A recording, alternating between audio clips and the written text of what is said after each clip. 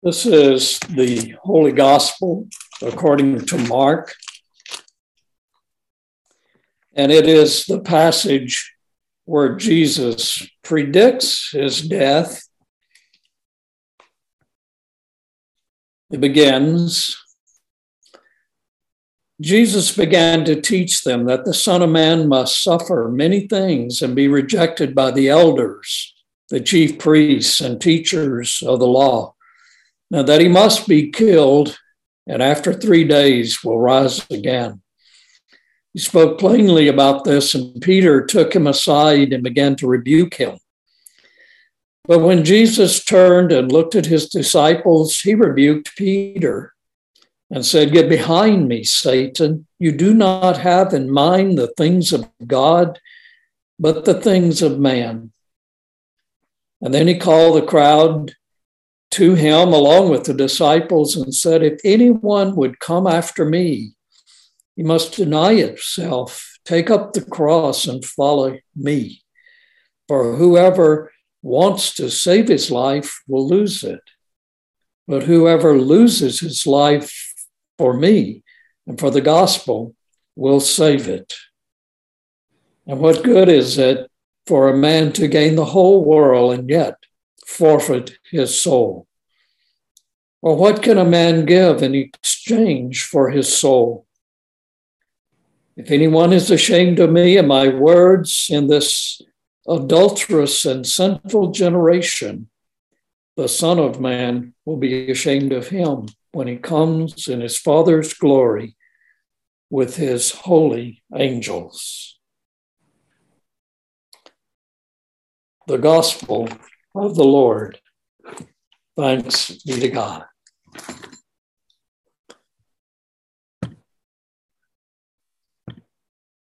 Two weeks ago, the Bishop of Texas, that is the Right Reverend Andy Doyle, came to our church, which is Grace Episcopal Church in Houston, a rather small congregation, but we love it. And in his sermon, Bishop Doyle gave everyone 3 things to do in the season of Advent, which he said, if you do them, they will transform your lives. My gosh, what were those 3 things? First of all, he said to pray for 5 minutes twice a day, 5 minutes in the morning and 5 minutes in the evening. And then he said, throughout the season of Advent, whenever you look at someone, anyone, know that that person will manifest some aspect of Christ to you. And third, he said, for us to do something for someone every single day in Advent, and then keep it anonymous. Don't say you've done it. I'd like for us to look at those 3 things in a few moments, and in the light of this being the season of Advent, but what is Advent? Advent is the 4 weeks preceding Christmas, which of course we celebrate the birth of Christ.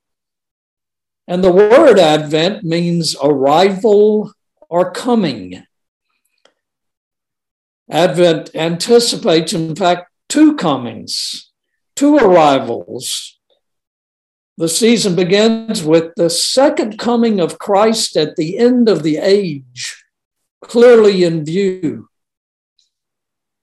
That was the passage of scripture I read to you where Jesus said to be prepared for that second coming.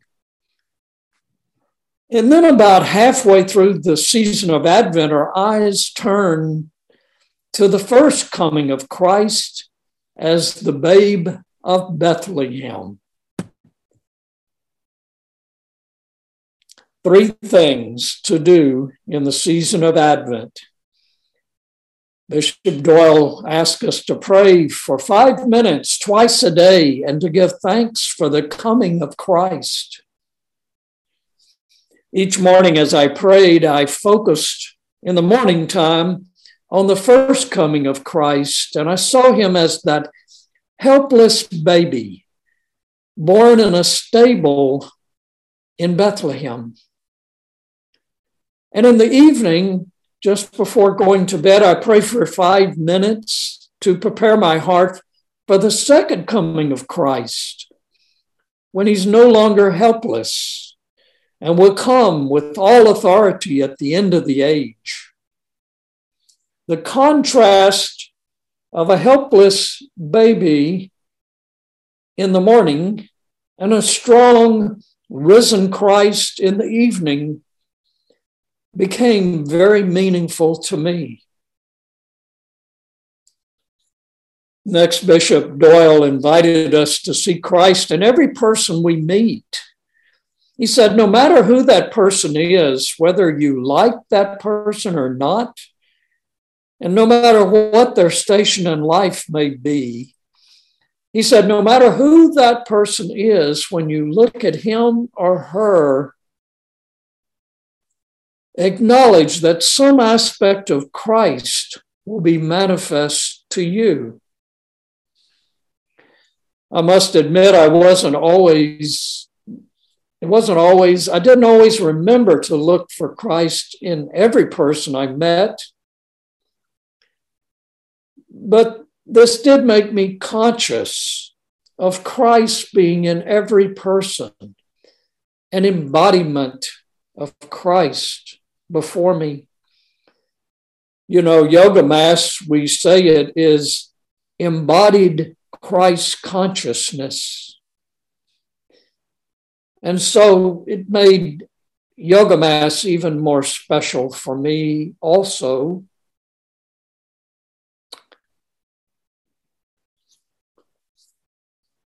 This realization also awakened in me something I hadn't expected.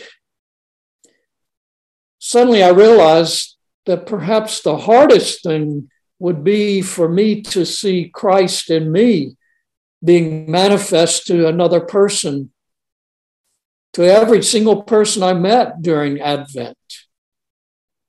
Could I believe that was happening?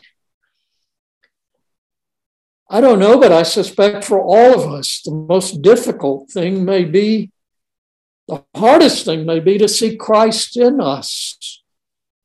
So may I invite us each to hear this message. If you've heard this message today, that realize the kingdom of God is within you, as surely it is within any of us. And that means you and I are manifesting the risen Christ to everyone we meet, whether or not we even know it. As surely as Christ is in the other person, Christ is in me. Finally, Bishop Doyle asked for us to do some kind deed every day, and then to do it anonymously. And I found doing a deed anonymously was harder than I had ever imagined. I mean, almost everything you and I do for other people, we do it right there in their presence. So how do we remain anonymous? I wondered. And finally, I decided I would count a deed anonymous if the other person didn't know my name, had never met me perhaps, and certainly if I did something for a homeless person, I really had not been introduced and they didn't know my name. Interestingly, several times I realized I had done something for someone after the fact that I did it. And only later did I realize that person did not know my name. So in a sense, at least, I did the act anonymously. And all I can say is that awareness was doing something for the other person. And I didn't expect anything in return. And it was a blessing. It's even more of a blessing because they really didn't know me. And I could feel I had done it without any expectation of anything in return. For several days, I did all three of these things and felt the blessing that happened. And I was a little bit puffed up and proud, I'm sure, that I had done what the bishop had asked. Then something broke the pattern. So I found myself back at the starting place all over again. And then I decided that was a good place to be.